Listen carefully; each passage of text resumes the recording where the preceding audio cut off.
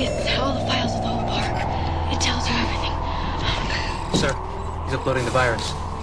Eagle One, the package is being delivered. It's safe to say that video games are now an essential part of our culture.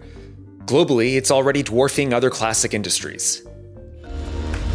Hundreds of millions of people around the world will be unboxing video games and downloading new updates this week, adding billions of dollars to an industry that's already richer than both the global box office and the music business combined. Even the US military, by far the most powerful war machine in human history, uses video games to recruit the next generation of soldiers. Now, this amendment is specifically to block recruitment practices and funding for recruitment practices on platforms such as Twitch.tv, which are live streaming platforms that are largely populated by children well under the age of military recruitment rules. On the show today is Vice News correspondent Dexter Thomas, who's hosting the new Vice TV series Reset, the unauthorized guide to video games. The show is getting a lot of buzz, and he's on to talk about it. I'm Ben Maku, and this is Cyber.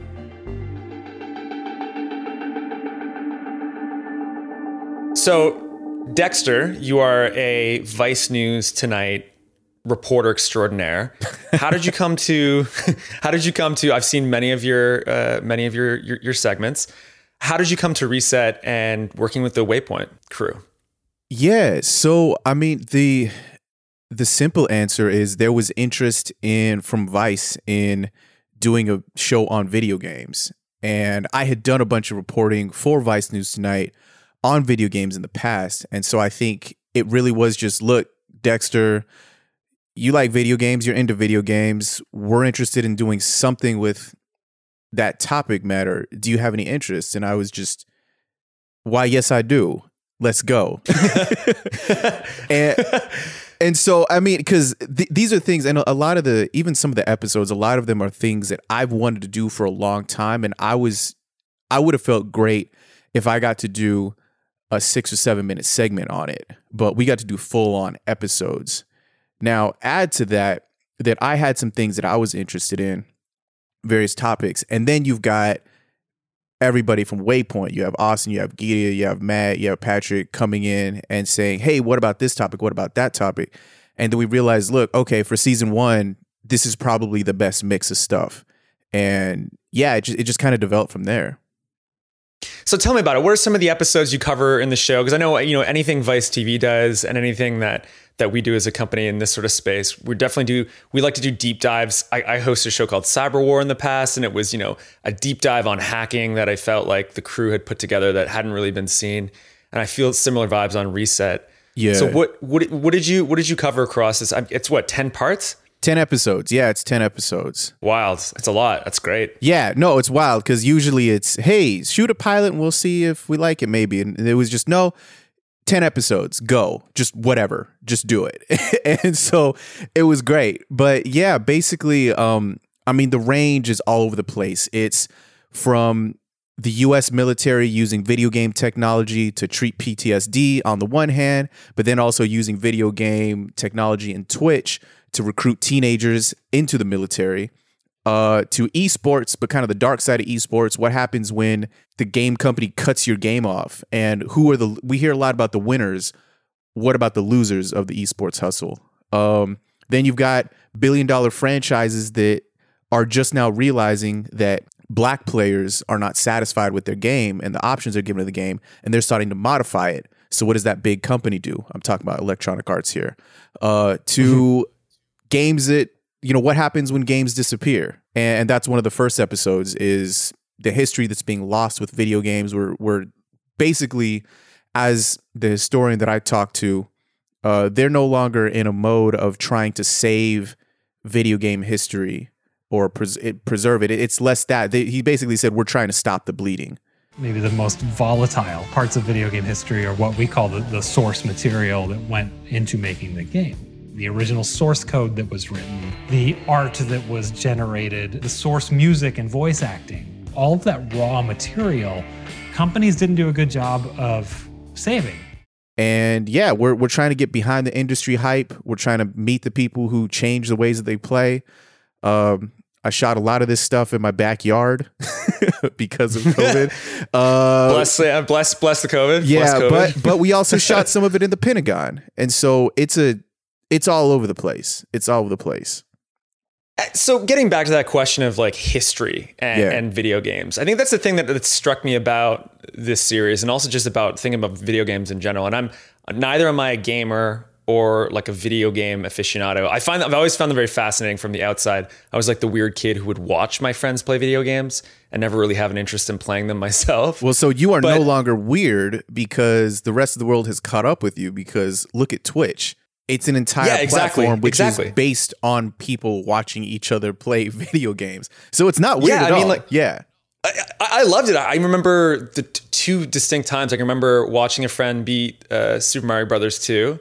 And I can remember watching a friend beat Zelda Ocarina of Time on N64, and it was just like mind blowing. Yeah, like I was like, oh my fucking God, this happened. Yeah, well, how many people have done this? Exactly, it's Many, real. but And so no, I think this is perfect, because if you think about it, this is precisely why people like sports, right? Yeah, I'm a sports fan. Yeah, I'm a sports fan, and people have been playing games of some sort.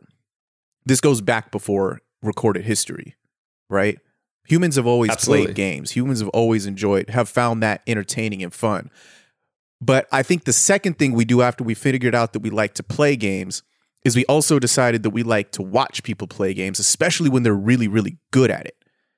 Mm-hmm. And so what we've done is, at some point, it was going to be natural that we're going to do to video games what we've done to every other kind of game, which is introduce capital into the equation, which is to say that we're going to try to make money off of this. We're going to try to charge. Yep. We're going to try to create leagues. And this is exactly what is happening, for example, with esports.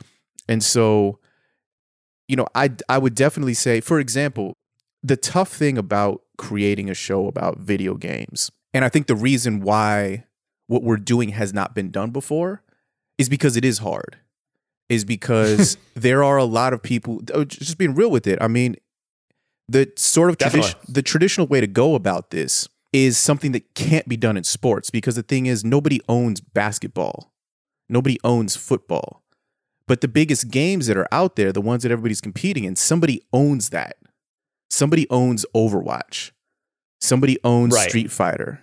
All these things. You have to pay royalties to actually show them on TV. You can. And, well, I mean, more importantly is, if, say, for example, if you want to run a tournament, the company will probably be cool with it. But if technically it is their intellectual property. So if they don't like something about what you're doing, they can say, you can't have this tournament, shut it down. Ain't nothing you can do about it. Nobody can come up to you and say, hey, kids playing basketball, y'all stop. I own that ball. I own the intellectual property rights to spheres. That doesn't happen. And so what happens is Spalding stops you. Exactly. Uncle Spalding cannot come through, tell you to put down the ball and go home, right? Or tell you to stop posting pictures of yourself slam dunking. You can't do that, right? But technically speaking, this doesn't happen because it would make them an entire, pretty unpopular. But a game company could shut that sort of stuff down. So we have a really interesting situation here where sports documentaries can get into the real heavy kind of dark stuff if they want to. It's tough for video games to do that because, for example, you might be worried about ruining your relationship with a game company. Right. Where so let's say you're a Halo player and you don't want to like upset the makers of Halo. Exactly. By saying, whatever problems that came from the game itself. Precise. And it's not like people don't complain about the game mechanics all the time, because they definitely do. But right. But for example, I was gonna say, like, if I know athletes, they complain about everything. I can only imagine that esports athletes are the same way. Exactly. So I would say one of the struggles, I think, which can make it difficult for a show about video games is there may be an expectation for us to sort of focus on, oh, hey, here's what's coming out next and here's what's got the cool graphics, because that is something that a game company would be very much comfortable with. And so if you want to go interview them and talk to them, they'll be happy with that because it's, oh, you're going to spotlight my game. Cool. But if you want to start asking hard questions, you risk hurting relationships that can It's reduce much access. like it's access. A lot of the stuff can be access journalism, which I think makes it really difficult to make a show like this. Our solution was we just didn't do that. Well, I was just to say, it kind of sounds like the music journalism. Some music journalism can be extremely hard hitting, and you find out insane shit about your favorite musician or whatever. And then other times it's, like a very flattering review. Exactly. Which I think there's place for everything, right? But the thing is, if you can be a music fan, and if you just want to read a nice kind of puff piece profile about your favorite artist, boom, they got you covered. If you want to there was actually a documentary series called Behind the Music. If you want to get behind the music, there's something out there for you. Same thing with sports. If you just want to watch the recap and the highlights and the top 10s, they got you covered. If you want to really But then you got 30 for 30. Then you got 30 for 30. With video games, at least visually, now there's a lot of people on YouTube who are really getting into this, and that is beautiful. But a show, a documentary that really takes all this stuff seriously, it doesn't exist. And again, it's because it's hard. But actually, I don't think it is that hard, because the thing is, making a show about video games should not be going to the big companies and say, please, large company, we would like to talk about your game. We promise we'll be positive about it. We don't have to do that, because there are so many other people in the culture of gaming. It's not just the big companies that we're interested in. We're interested in the people who play them. Street Fighter is a great game, but I don't necessarily need to talk to Capcom to understand it. What I really want to know is I want to talk to the inner city kids who made Street Fighter what it is today, at least especially in the United States. Street Fighter is what it is today because inner city kids, I'm talking black and brown kids who didn't really have the money to buy a big console and who needed a positive place to be around after school, they found that in the arcades. When a lot of people hear the word arcade, they think of neatly organized rows of game cabinets, maybe in a nice suburban mall somewhere. But in cities like New York and Chicago and LA, the scene was very different. You could put a game cabinet pretty much anywhere, and that place became the arcade. And that's where fighting game fans became a fighting game community. And that's what built this all up. And that is what built the tournament scene. And that's where all of this came from. Right. And so that's I did not know that. So we have a full-on episode about that. Now we also, in that same episode, and that's past, and there's a lot of beautiful stories in that past. In the present, there's also a lot of other issues. They're dealing internally in the scene, in different fragments of the scene, especially with things like racism, with things like abuse, with things like sexual harassment, and worse. Right? Yeah, go ahead. Well, was going to ask. I mean, because obviously, for example, I cover white nationalist terrorism, and I remember I was asked beautiful beat, by the way. That is beautiful. It keeps giving. Unfortunately, I got to tell you, it's not. It's business is booming these days. God damn it. But yeah, but I remember being asked about it by the editors at Motherboard to sort of keep an eye on the latest Assassin's Creed game because it involved Vikings, and of course, I started seeing that kind of stuff percolate on the chans and on the different boards and internal chat rooms that I would be monitoring. And it just sort of, the idea that, a lot of games are made for white dudes and representation in it it's almost tenfold worse than even in Hollywood. So, I mean, is that getting better right now in gaming? And is there an appetite for it among gaming people who buy video games? So that is a great question, actually. We happen to have a full episode on that, believe it or not. So good. So yeah. No, I mean, you can't make this up. But for real, the perfect example, right? The Sims. So The Sims we have a full episode that is essentially just on The Sims. And The Sims, for people who aren't familiar, you've probably seen it around somewhere.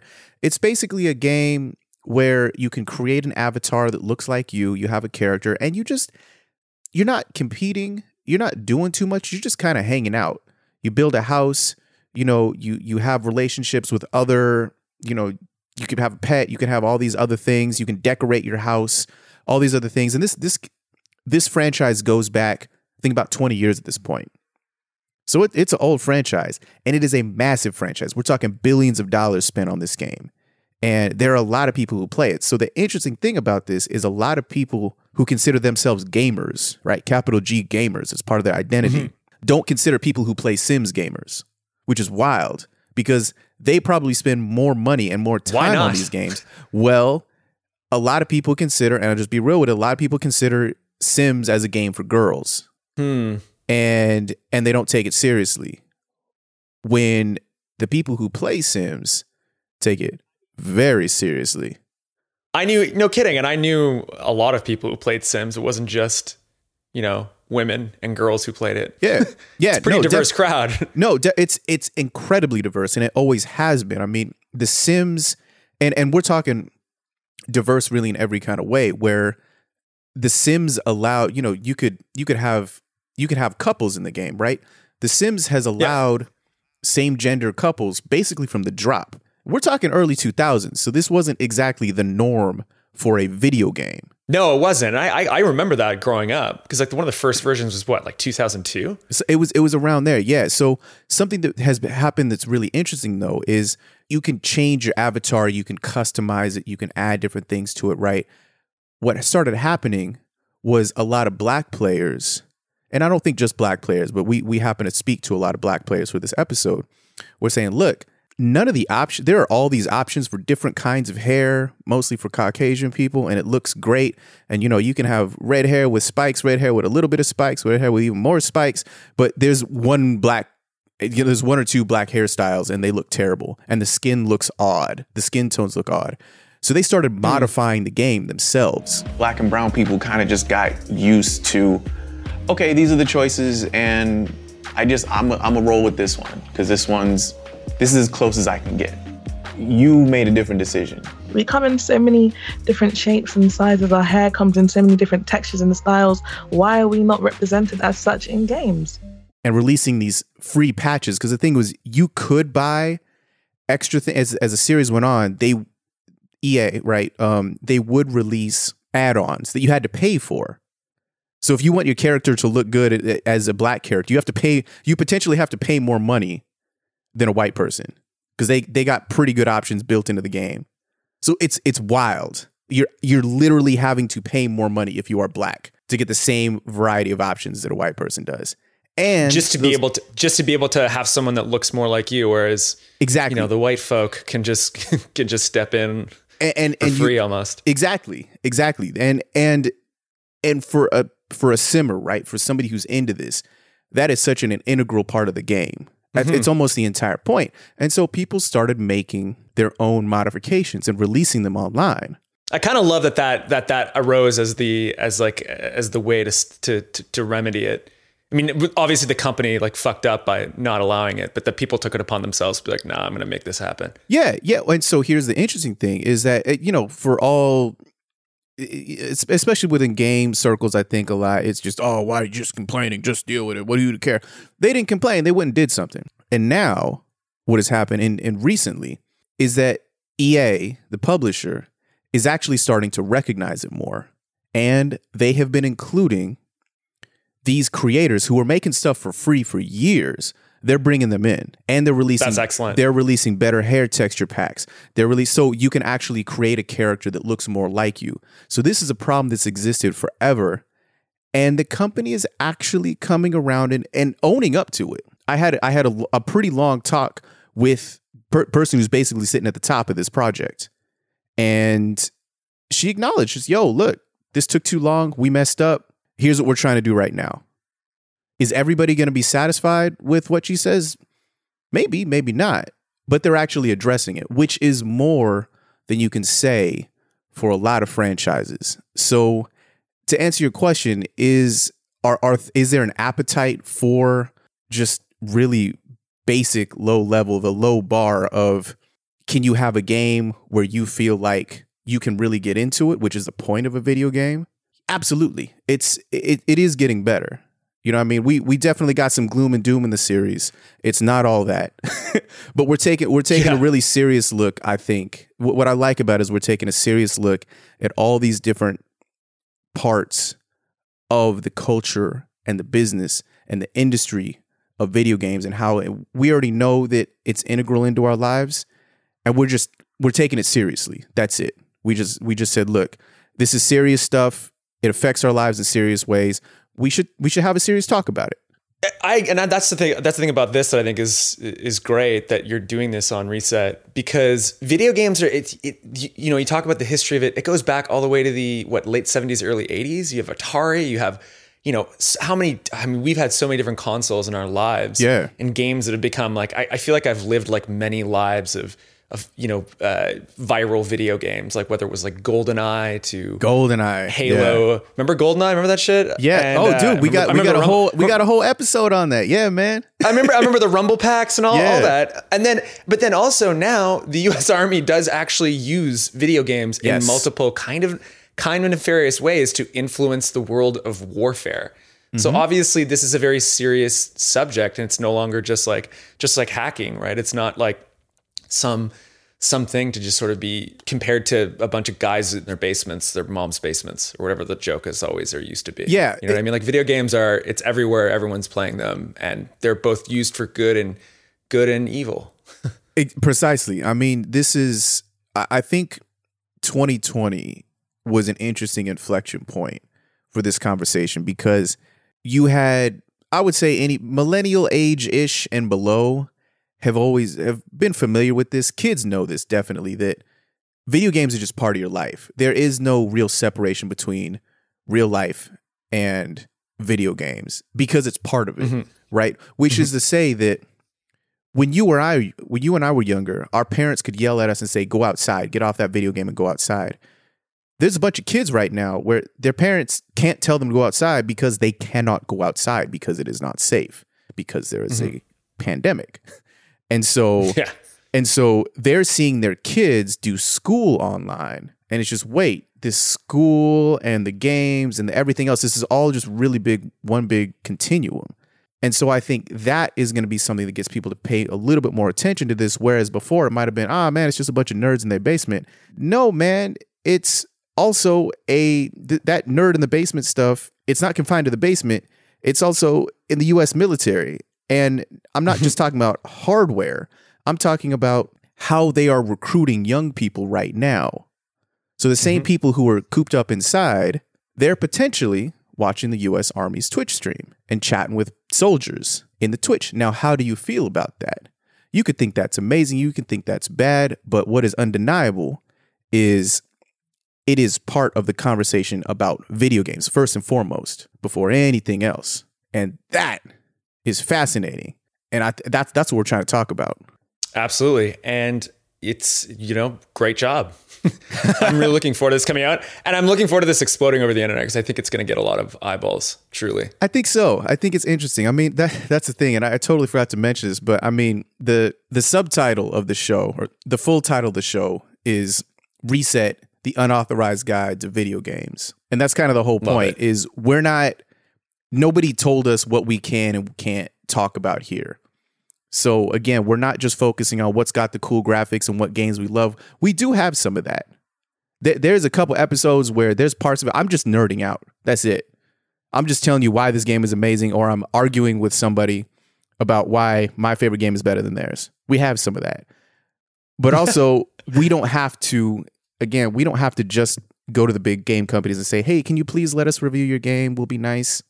We're listening to the conversations that people are having about these, whether they're soldiers, whether they're esports athletes who had their career tanked because a big company pulled the plug on their favorite game, to an indie developer who's just trying to get out there and hustle and make it. And we're hoping to give you a little bit of a peek into what those worlds look like. And what days does this show air? Yeah, so on Vice TV, 10 p.m. Wednesdays, and that's starting on February 3rd. And there's going to be 10 parts, and I'm sure at some point we'll also see it on YouTube. That's right, yeah. So there's already 2 on YouTube right now, actually. You can watch one about video game preservation, and so that's one where we talk a good deal about GoldenEye, and a game that got a fan game of GoldenEye that got shut down, got a cease and desist. And also, I won't spoil it, but if you ever played NBA Jam, you have to watch this episode, because I get to play a distant cousin of it that nobody knew existed. And then another episode about the history of the fighting game industry, or the fighting game community. So going all the way back to Street Fighter 2, all the way to those arcades in New York and all that. And so those are the first two. Those are available online right now. You can watch those for free on YouTube. Then it'll be on TV. Well, Dexter, thank you very much for coming on the show. And everyone out there, check Vice TV YouTube and Vice TV, the channel, to watch Reset, the unauthorized guide to video games. Absolutely. Thanks, man. Thanks, dude.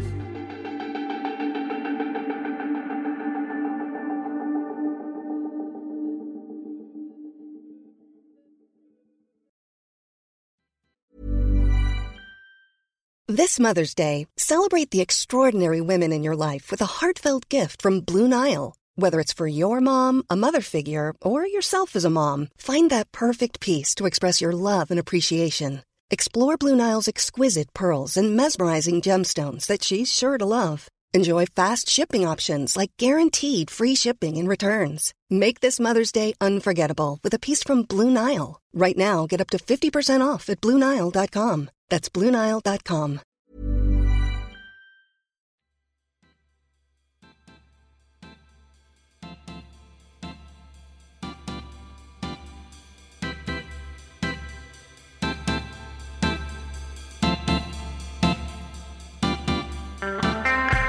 Lorenzo, welcome to February 2021. Hi, Ben. I think you're wrong. This is still March 2020. For a second there, you got me. Like, I was just like, fuck, did I just fuck something up? Like, did I get to, am I wrong? It's actually February, but it definitely feels like it's still March 2020. Yeah, it feels like a nightmare, a repeating nightmare that will never end. It will end, though. Let's be optimistic here. It's a matter of time. Well, we'll see. When I'll zoom you in when I get my shot. I'll cry. Okay, so let's just let's hop straight to the cyber mess of the week. The first one being connected loosely, well, not loosely, actually, very much connected to the GameStop situation and Robinhood. Well, I should first ask: Did you? I didn't like. I don't do any stock market games. I'm not a stock market guy, but I have to say I had a tremendous amount of guilt not having bought into this GameStop bullshit. Yeah, I also don't dabble in stock market gambling. But yeah, for a second I was like, man, if only I had invested $1,000 in GameStop last year. But you know, that thinking is just like, you would never have done that because you had no idea about any of this. It's like the Bitcoin FOMO. You know, it's very easy to say, oh shit, exactly, should have bought Bitcoin 10 years ago. But in reality, even if you did that, you would have sold when it was $1,000 and you would have become a millionaire. But yeah, this story from Edward, who has done great work covering Robinhood, which was the app used by millions of people to buy GameStop. And it's an app that has made investing very easy because it doesn't charge any fees on day trading. And the story this week is that despite the bad publicity that they got last week when they suspended trading on GameStop, AMC, and others, they're just as popular as before. Actually, they're bigger than before. Edward reports that they got more, billions in new investment. They have last week they got 177,000 downloads, which is twice as much as the week before. Their daily users are up to almost 3 million. So I guess the lesson here is that no publicity is bad publicity, or bad publicity is still publicity. I guess I would say that's probably true. And just a funny for listeners of the show who want to check out the story on Motherboard. There's a Robinhood photo in the statue. Did you see the photo, Lorenzo? Yeah. In Nottingham, England, where I used to live. And I'm quite sure I found 19-year-old little Benny Maku was drinking beers right on it in circa 2008. That's great. Yeah, great image, great kid at the time. So next story. This is something I didn't like because it kind of just shows you how facial recognition is just generally a terrible development. Period. Yeah. The fact that normal people were using it to identify Capitol Hill protesters, even though that like, you know, people wanted to identify, and I was part of the at least the Vice News crew that was helping identify people that were involved with that really awful attempted coup d'etat. It's still it's a little gross, you know? Yeah, just to set the stage a little bit more, this is a story that reports how a lot of, everyday people on the internet decided to become essentially private investigators and use a Polish website called PMIs, which allows anyone to upload a picture and then scans the internet for any facial recognition matches. And apparently the website is not great. The reporter Alice Hines tried it with her own picture, and she found some of the pictures that she really has, that are really her. But she also found doppelgangers, a soccer player. So these are not perfect system, and Alice very wisely includes all the already very well documented examples of terrible facial recognition, like the 3 black men who have been incorrectly arrested because of a wrong algorithm, AI algorithm. And yeah, I agree with you. I think that there is first of all, there is a difference between you and our colleagues or people at the Post or the Times or whatever using tools like this to identify people, because bound by our journalistic ethics, we are not going to just publish names just because a website says this person is this other person. But yeah, I do feel a little icky about the idea of just vigilantes on Twitter going after, even if they go after people that are clearly bad people, right? Like, yeah, I guess it's more. I think it's more just the question surrounding. Not so much that people are vigilantes, like figuring out who's who, because I think that's always been happening in our culture, no matter what, right? I mean, like you had people tracking down Klansmen way back in the 1920s. It's not so much that. I think it's more, the tools like facial recognition is something that gets a tremendous amount of scrutiny at the government level, and I think most privacy activists would say that we should be scrutinizing it at almost any level. Because these tools are very powerful, you know what I mean? And the more and more they come into the hands of just anybody that doesn't have controls, it's something it's a bit nerve-wracking. I think it's something I think we should all be kind of. I would almost look at it. It's sort of like how you've had stalkerware become pretty commonplace. Yeah. Right, like these sorts of technologies, when they get in the wider public, they can cause some damage. Yeah, it's just too easy. I just think we're not too far away from a day when someone on Twitter thinks they've identified a Capitol riot person who went to the Capitol riot, and they go and harass them in real life, and turns out that's not the real person. It's just very dangerous, and I think that the discussion would probably be different if this was done on BLM protest. Yeah. So yeah, I agree. There should be a lot of scrutiny, probably some regulation, and yeah, we need to really ask us if we want these kind of tools in the hands of anyone. Exactly, and that's my point. I mean, like the Chinese government, for example, has used facial recognition to just completely, insane levels of big brotherness that they've received a lot of criticism for it, and it's just something to keep an eye on. Yeah, definitely. All right, so this last one, I mean, thank God you did it. You did it. You found him. Lorenzo, you found him. You take over from here. I'm happy. Yeah, so this is a follow-up from the story we did a couple of weeks ago about a hacker locking a bunch of penis cages or chastity belts, chastity cages, whatever you want to call them, which are, just sex toys that some people enjoy using. And the follow-up is about Sam Summers, a man who was a user or a customer of this device, and he actually got his penis locked in when the hacker took control of all the devices. And it was not a very fun experience. Summers told us in pretty good detail how it all went down. He was just at home. Initially, he thought that it was his partner who was doing this, And he quickly realized that no, it was just a random person on the internet, which must be, again, I think we talked about this 2 weeks ago. It's fine to laugh a little bit about this incident because, in the end, no one got hurt, even though Summers did get hurt.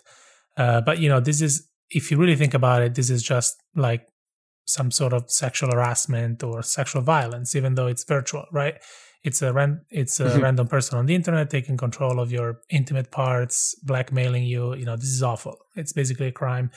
And yeah, Summers had a really bad experience. He tried to pay the ransom first, hoping that this would just go away. Holy shit!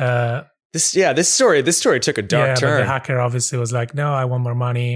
And eventually, Summers and his partner decided to buy some bolt cutters, and he bravely cut through the cage.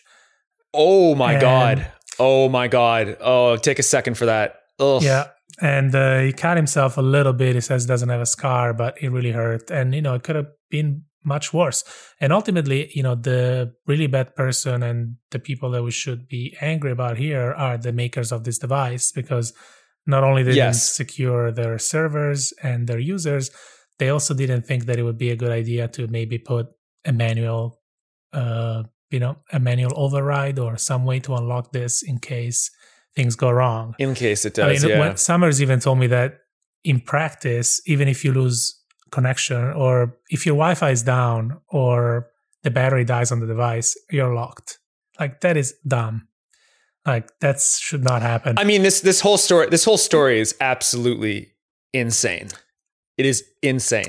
Yeah, and it's a reminder that a lot of these devices, and not just sex toys, this story could have been, not the physical part, but insecure devices that don't have really good. Exactly. Made by small companies that don't really have the security. Bad coding. Skills to take care of it. They don't care. The company didn't answer to our request for comment.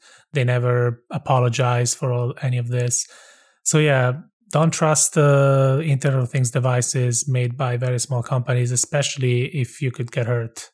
But this is not victim blaming. This is not his fault at all. No, but no, like the guy shouldn't, this should never happen to anyone. It's a fucked up thing to do to someone. This kind of reminds me a little bit of how, like, in the early 80s and 90s and 2000s, when you had the Internet of Things really kind of coming into play. And at first it was, industrial control systems, and it became, home baby monitors and weird things like that.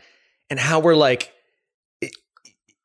even with all of that precedence, there's still like companies making these really shitty, insecure devices that are easily hackable, that are increasingly influencing our lives as both a physical and virtual threat.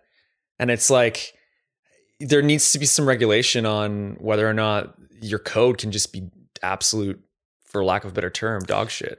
Yeah, that could be an avenue. Also, yeah, maybe some standards, minimum standards that Internet of Things producers have to implement on their devices. That could be a start, because otherwise, this is going to keep happening, and you mentioned baby monitors. We've seen so many examples of creepers talking to babies. It's just people spying on people through their internet connected cameras. It's just out of control right now. Absolutely.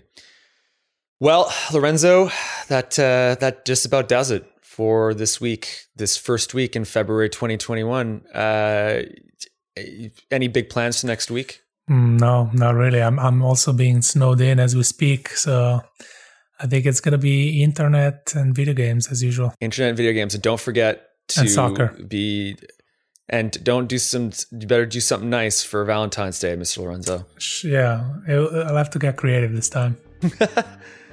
All right, man. I'll talk to you later. Thanks, Ben.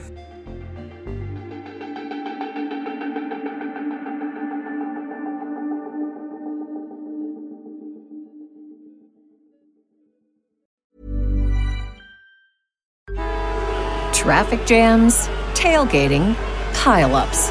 Ugh, the joys of driving. How could it get worse? The federal government wants to have a say in what you drive. That's right. The Biden administration's EPA is pushing mandates that would ban 2 out of every 3 vehicles on the road today. Don't let Washington become your backseat driver. Protect the freedom of driving your way. Visit EnergyCitizens.org. Paid for by the American Petroleum Institute.